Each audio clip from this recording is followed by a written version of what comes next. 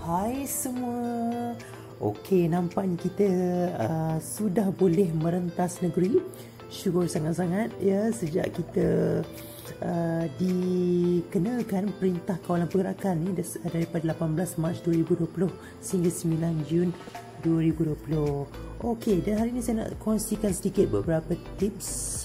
Okey, beberapa tips rentas negeri yang perlu anda patuhi. Okey, yang pertama, patuhi SOP yang ditetapkan oleh Majlis Keselamatan Negara dan Kementerian Kesihatan Malaysia. Kedua, sentiasa utamakan keselamatan jalan raya. Ketiga, patuhi undang-undang jalan raya. Keempat, pastikan kenderaan diselenggara dengan baik. Yang ini sebelum memulakan perjalanan. Kelima, jadilah pemandu yang berhemah. Dan keenam, dapatkan rehat secukupnya.